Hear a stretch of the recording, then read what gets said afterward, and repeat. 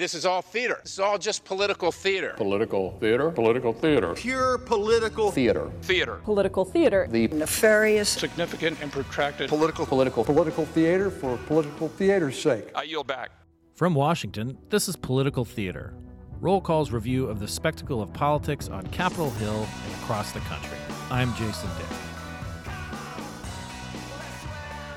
What do we do as well about the fact that about 20 states, as I understand it from your friend on the other side, have dealt with this problem through citizen initiatives as a remedy to deal with this, including, I think, 5 of them just this last election and a bunch more on the ballot in the coming election.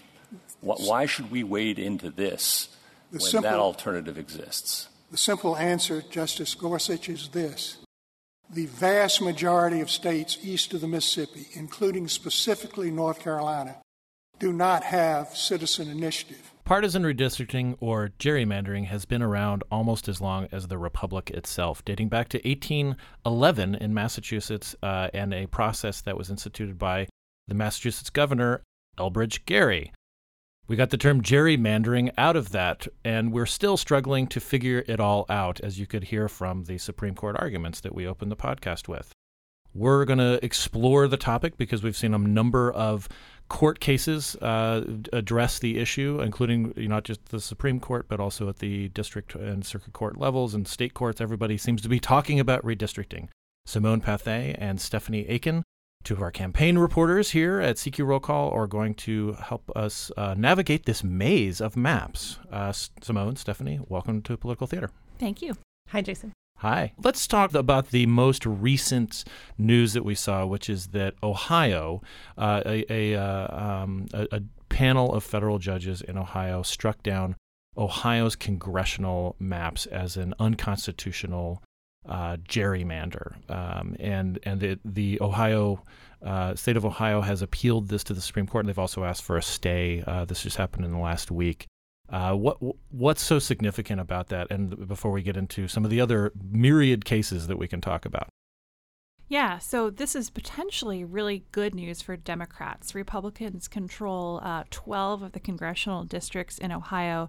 Democrats 12 of 16. 12 of 16, right. So that leaves Democrats with 4. Mm-hmm. Democrats tried to knock off several Republican incumbents in 2018. They actually spent millions of dollars in a special election that we've all now since long forgotten about. But Ohio's 12th district for a while last year was a pretty exciting place to be. Right, now represented by Representative Troy Balderson, correct. Republican. Yes. And so Democrats have kind of written off the state based on the map that is in place right now, just because it was so hard to make any inroads. The Democratic Congressional Campaign Committee, which is, of course, the campaign arm of House Democrats here in Washington, D.C., has not included any Ohio seats on its target list for 2020. And Simone, as you point out, they didn't knock off any of those people, any Republicans. The Democrats didn't, even though they won the majority handily in 2018. Right. Yeah. One of the reasons this is significant also is that the states redistrict every 10 years according to the census, even though sometimes they do a midterm redistricting, as we saw in the early part of the 21st century. But it seems like the Democrats did realize that the Republican legislature starting with the 2012 maps, they drew them in such ways that they just weren't going to be able to make any inroads, and they were going to have to wait until 2022 and after the next census. Is that correct? Yeah, and the court that ruled on the Ohio map has now said that they need to have a new map before that for 2020, potentially giving Democrats another opportunity before the census mandated redistricting to pick up seats in that state. Republicans, of course, argue that their advantage in the state and the fact that Democrats were not able to win any seats has nothing to do with redistricting, but just has to do with the quality of their candidates. So we could potentially see a redoing of the map for the 2020 races, and then a redoing of it again for 2022. Ohio is one of those states that tends to lose seats because of population shifts. So that could be kind of interesting. This wasn't even the most. I mean, this was the most recent case, but right before that, stuff happened in Michigan, right? Stephanie, this Ohio news followed almost, really quickly on the heels of news we got in Michigan, too, of another court case in Michigan. Let's talk about that a little bit. Well, I think one of the things that's interesting here is we're seeing a handful of state-level rulings by these federal panels that are really pushing the issue for the Supreme Court. The Supreme Court's been really reluctant to rule on this in the past. Mm-hmm. And because of the way these cases are structured, they are heard by this three panels of judges in the federal courts on the mm-hmm. state level, and then they immediately go to the Supreme Court if they're appealed. And it's really forcing the Supreme Court to hear their arguments in depth. You know, a lot of these rulings have been really lengthy. The Ohio one was 300 pages long. Right. In Michigan, I'm not sure how long that one was. But we can assume it's lengthy because, I mean, you're talking about like mapping of millions of people sorting and you know, sort of packing and cracking all these different terms. You have to explain all that kind of stuff. And it was the same result, though. In Michigan, a federal panel said this is an unpartisan gerrymander, and it favored Republicans too. So yes. We're seeing a trend there. You know? Uh-huh. Right. Uh-huh. And another thing in Michigan that it really clarifies the issue is you're seeing a lot of what's at stake here. I mean, it's not just a question of what party is in power. It's also a question of how responsive lawmakers are to their constituents. So in Michigan, you can make the argument that the Flint water crisis wouldn't have happened without redistricting because the Republican lawmakers there were not responsive to complaints from local constituents who were complaining about the water quality there. In other states where we're seeing redistricting arguments, there are similar things playing out in Florida right now. There's a question of whether people who have had felony convictions can vote. There are questions about abortion rights in other states, and you could make the argument that a lot of these issues would not be coming to a head if the lawmakers were responding to the constituents who put them into office.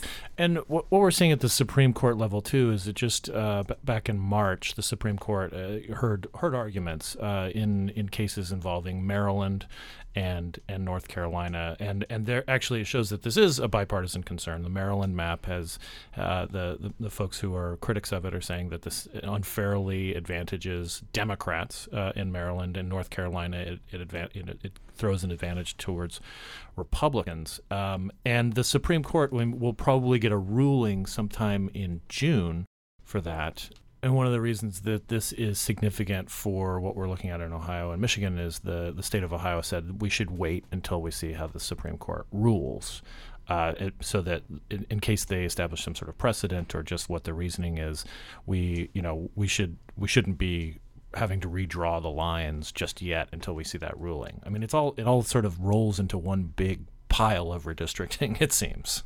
Yeah, because remember, every state is going to have to draw their lines again after 2020 for 2021, or in 2021 for 2022. Right. And so the implications of the Supreme Court ruling potentially in just a month or so are pretty extraordinary. I talked to Kathy Fung, who's the National Redistricting Director for Common Cause, which is on the side of the original plaintiffs in both the Maryland and North Carolina cases, about just how monumental this decision could be.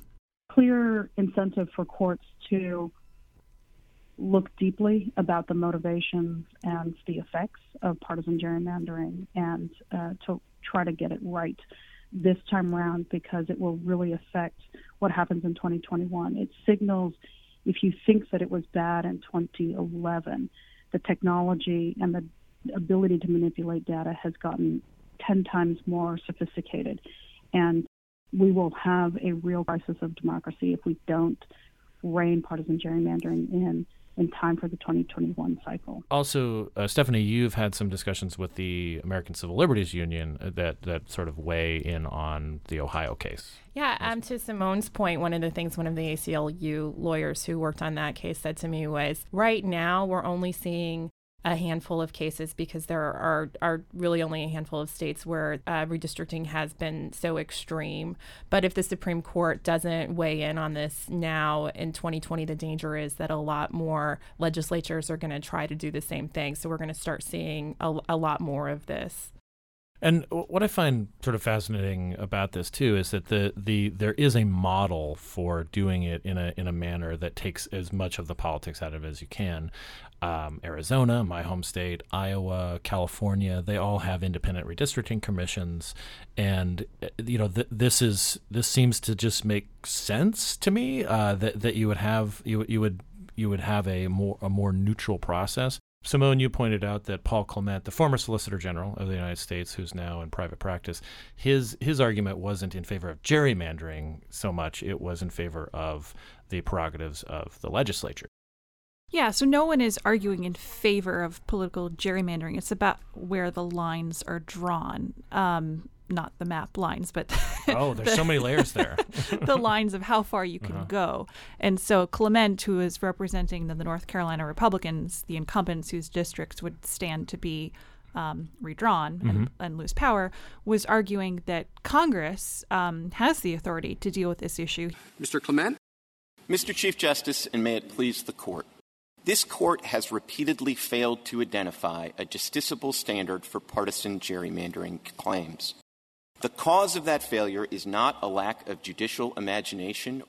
Rather, the root cause of this failure is the basic decision of the framers to give responsibility for congressional districting to political actors, and then to police the possibility that state legislatures, which the framers knew to be partisan institutions, would engage in too much partisanship. The framers chose a structural solution by giving the federal Congress supervisory authority. He actually cited the Democrats' initiative, H.R. 1, sort of a good government reform bill that has no prospects of becoming law because it won't be taken up in the Senate, as evidence that this is an issue that perhaps should be left to Congress to deal with, and that over-involvement from the judicial branch will set a dangerous precedent.